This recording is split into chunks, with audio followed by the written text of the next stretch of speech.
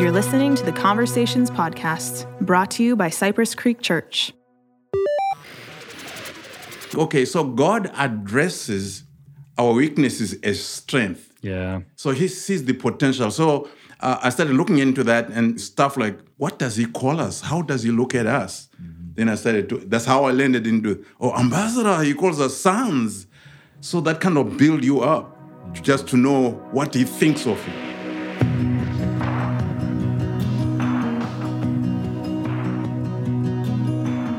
Welcome to the Conversations Podcast. I am Taylor, and we have a special guest this morning. And Jose, would you like to introduce our special guest? He was our special guest on Sunday morning, Pastor Patrick Mpande. Thank you again for being with us this morning and for being with us on Sunday. It was an awesome message, and I hope that you were encouraged by the response of the people of the church. Yes, I was. I really enjoyed it, and I felt like this is home. Let me stay right here. I felt so excited, and I felt so honored. And the whole time I tried to maintain my composure because, honestly, the love from the church, you could feel it on the stage that this is just awesome place to be. And so I'm really impressed. I'm really happy to be here. I thought it was so neat to hear just even the background with Cypress, because I didn't realize how long you knew Pastor Rob and how long you've been connected to the church. What has it been like for you just to see, just be a part of this partnership and just see the way God's used your ministry over the decades? For me, I learned a lot from Cypress Creek Church. And Pastor Rob, he's a slow guy and a lot of wisdom there. And he looks at you and respond one question at a time and take his time. But man, I've learned a lot. And our relationship is so deep that when he came to Zimbabwe some years ago, I didn't know what was going to come out of it. But that was just the beginning. And he continued to bring teams there. And when we moved to the States, people were saying, are you going to New York? Are you going to Los Angeles? And no, Wembley. and then they would say, Wembley, where is that at? Well, it's in Texas. Why Wembley? Who's there? Then I couldn't explain everything because they could not understand why would you come to a small town like Wembley. But it's an amazing place. Yeah, good things come out of small places. That's right. Biblically, too. Bethlehem was a small town. That's right. Right? I There mean, you go. Hey. You had a great... I'm not. You had a great message, Patrick, on Sunday. We want to jump in and dive into that. But first, how are things back in Zimbabwe? How are things at your church? I love how you went straight to the word in the message you gave us. But I'd love to have a little bit of time for you to share kind of what things are like back home for you. We are on transition, and we have a lot of young people that are coming into the kingdom. And it's a new experience for senior citizens to see another generation joining us. And so that transition, what can I say? I think it's going to bring a new infusion in the body. And what we are trying to do is to conscientize the senior citizens to hold back. Don't, because young people, they come with their own style of worship, style of everything, and new stuff and new ideas. So we senior citizens are having a hard time coping, but it's a cool thing, though. It's a cool thing. So what we have done is we are shifting many, many positions to young people. They have a different vision, but we are really excited to see God using them. It's amazing. Wow. It's like something that you have never experienced before. Is obviously you'll be shocked to say, oh, whoops, But now we are learning to live with this new generation that's coming in, and so we have a future. That's right. That's a beautiful word right there, future, because sometimes we can only think about the here and now, or we can think about what things have been like, but God is moving and shifting and reaching, and people are continually, He's the God of the generations.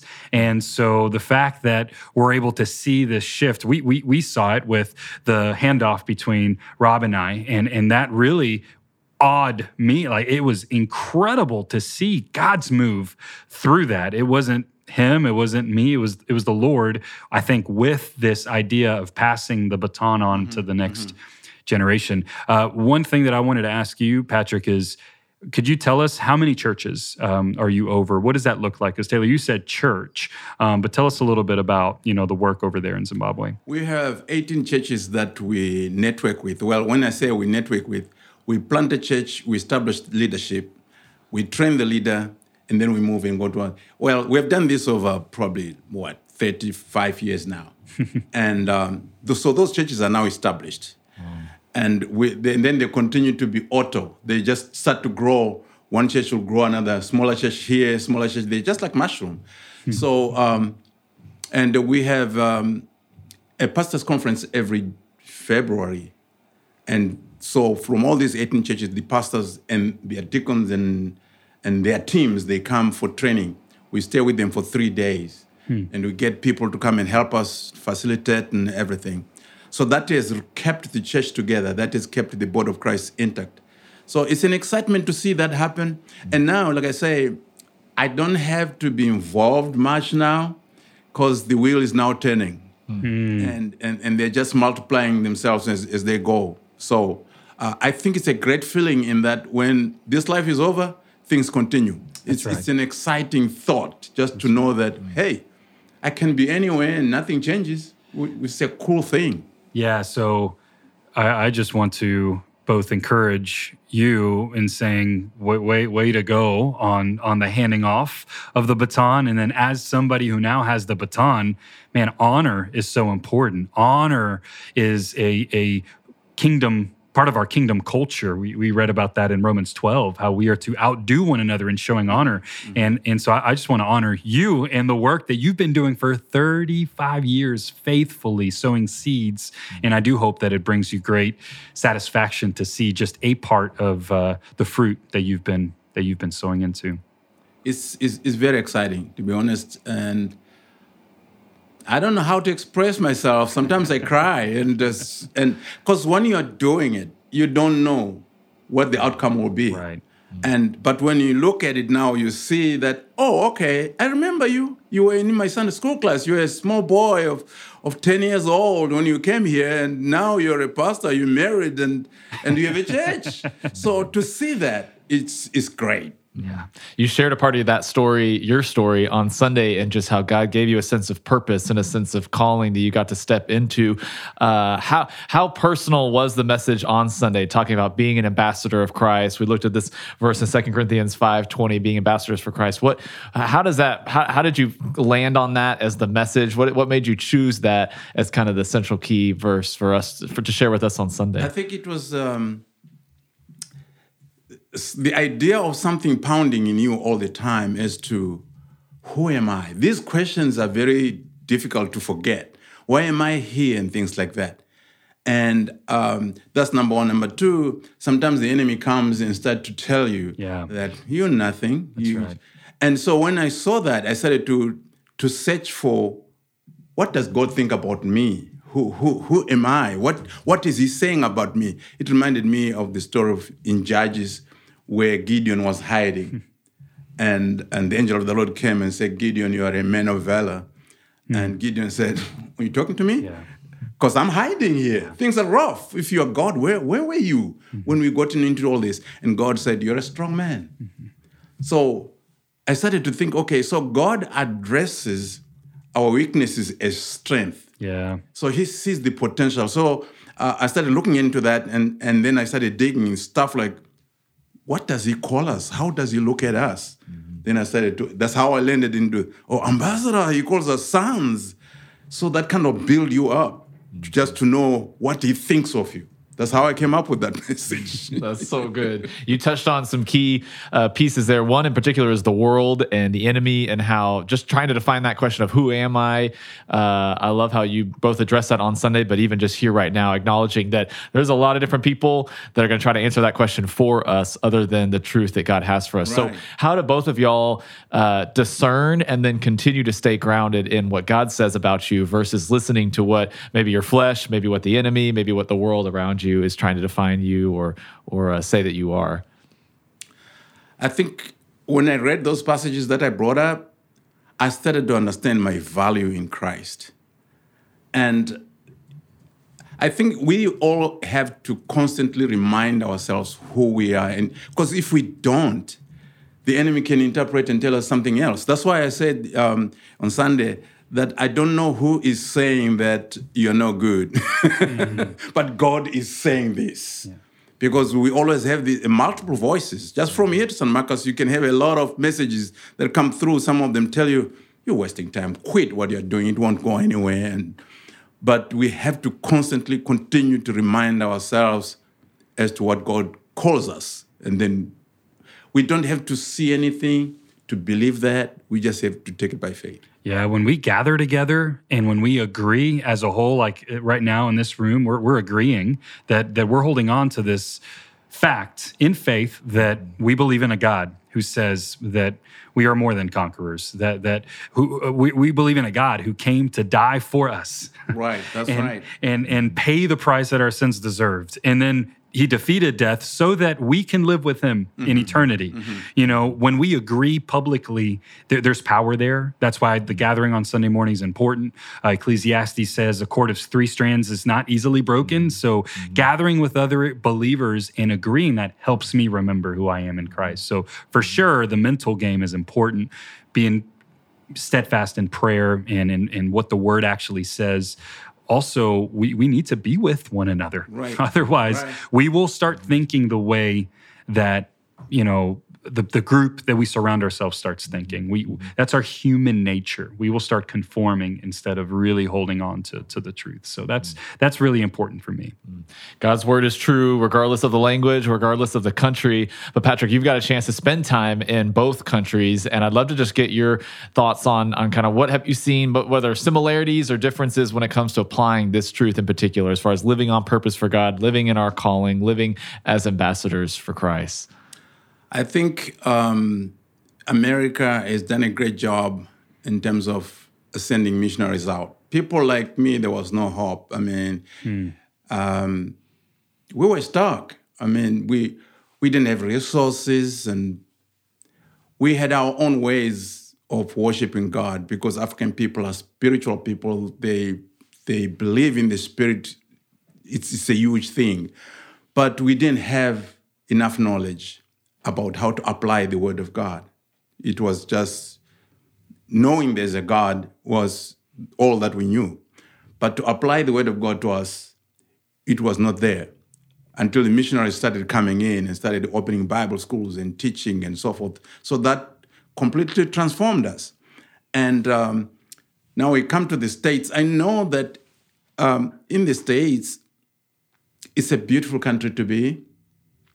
But there is a level of apathy that's setting in that we as ministers, I think, is something that we have to fight and ask God to increase grace on the land so that apathy will go away. Because it's like a big blanket that's sitting on people. People just go like, we don't need this. They might not verbalize it, but you can see from the action that there's so much apathy setting in, and yet countries like America, Europe, they sent missionaries to us. And you'd expect when you come here to see fire, you know, the fire of Christ. Yeah. So this is where things started, let's do it.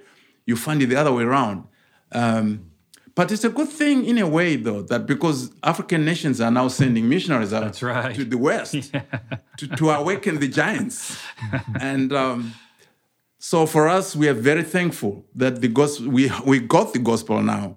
And if you go to Africa now, you'll find that many nations in Africa, they are running their own show. They have their own Bible schools, and missionaries are coming as guests, and they come and impart and go and stuff like that. And even missionaries, when they come now, they'll confess this. They'll say, you know what?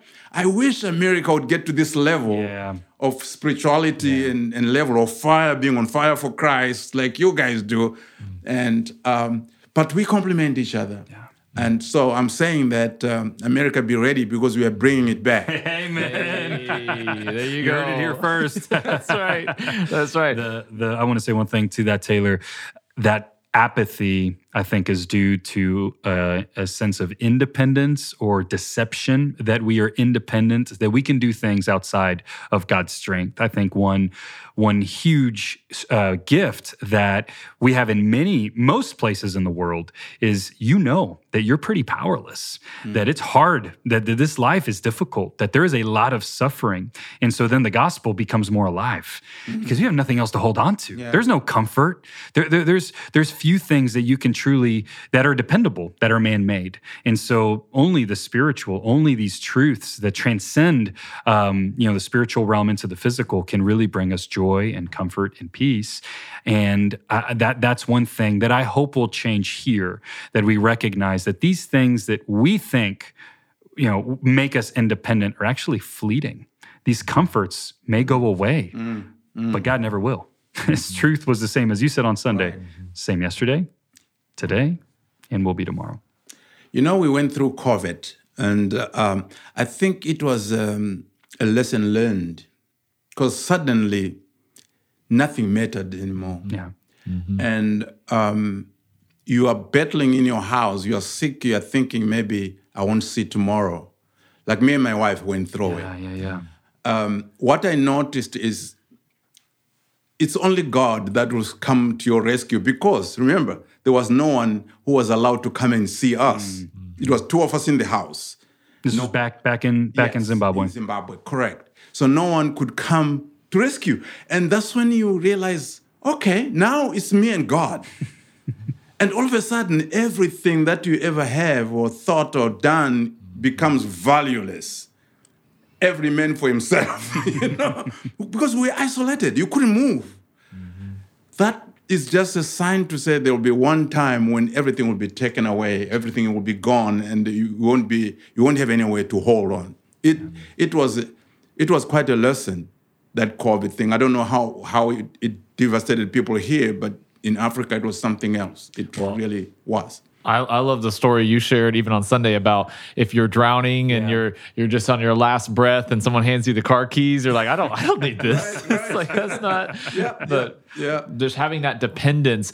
I think that's something, again, it's hard for all believers, but I think especially for us in America, where we have a lot of our needs met, and if we have a need, we can usually either pay someone to meet it for us or find ways to figure out our problems, solve our problems. But how do we continue to cultivate a heart of dependence on God? Because I remember you saying that someone may not believe in God or believe in healing, but as soon as they're on their deathbed or as soon as they're sick, then all of a sudden they're going to cry out to God. Mm-hmm. So how do we continue to cultivate a heart of dependence toward God, even if we're not in the hospital, even if we're not deathly ill? How do you continue to live in a posture of dependence? Well, I think the Bible is true about don't forsake the coming together.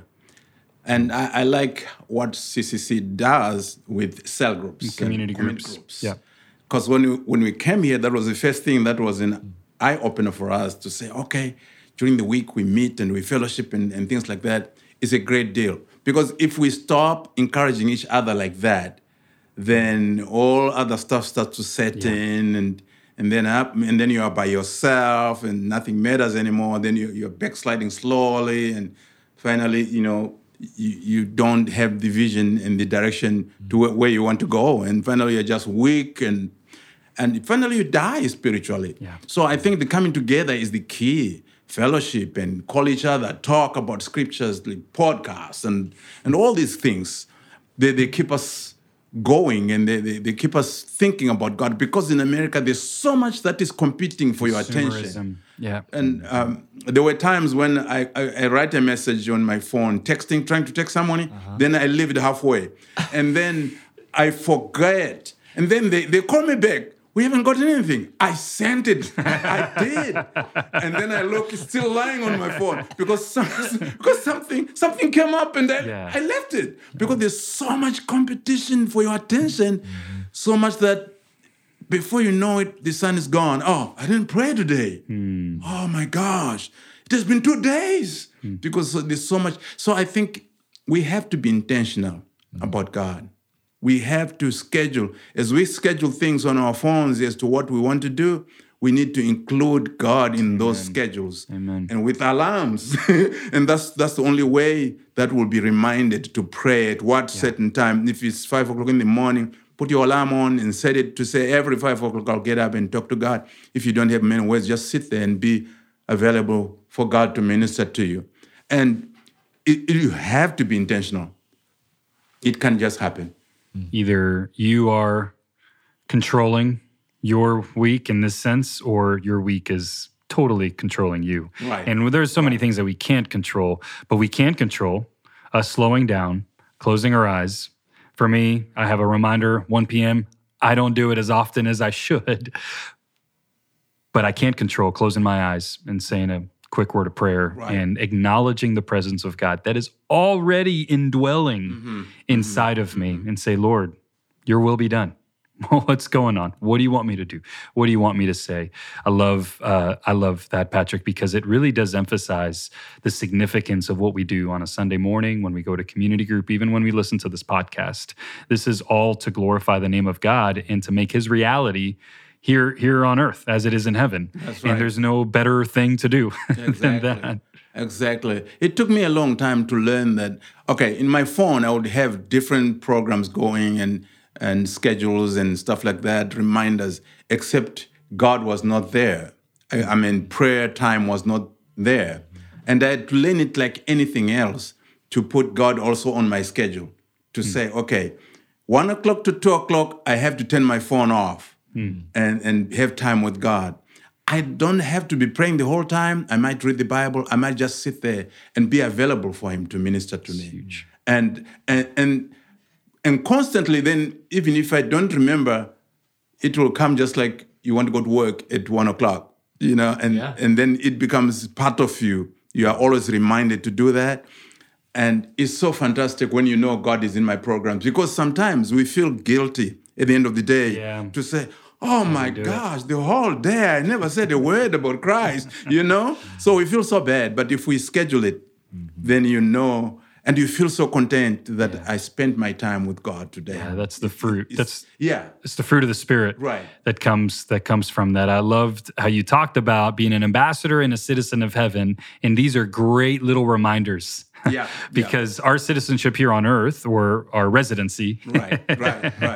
our temporary residency here on earth is very loud. And so having times to make a phone call to our country of origin, right? And say, hey, what do I need right now for to do my assignment, to do what I've been appointed to? This is, man, we can go all day here. I'm loving this. So good, so good. Patrick, before we close, though, I'd love to ask how we can be praying for you and praying for your family and for the churches and your ministry as a whole. We need prayer to continue recruiting young people. I'll use the word, young people. My vision really is to see young people take over the work that we've done over the years completely. And it's on track, but I need more. I need more forces to come workers and help and just say, I can't wait for a time when we'll say, okay, guys, bye. And then we go away to the back seat. And I mean, my heart goes out there to say, all those young people that are helping us, and those that are being trained at the school, like I was saying, that they're growing in the ways of God. It's amazing to see, to continue praying for our school as well. So we have those points to pray. I do want to close by praying. Can we do that? Sure. Lord, we pray for more workers in Zimbabwe. And I honor our brother and friend Patrick and the work that he and his wife Gladys have been doing all these years, and we pray that it would continue for generations and generations. And Lord, we also ask for greater dependency. We take this moment in our day to recognize that we are not independent, but only dependent on you. And so we thank you for your love that sustains us. And I pray all of this in Jesus' name. Amen. Amen. Thanks for coming on board. Thank you. I love this. Let's do it again.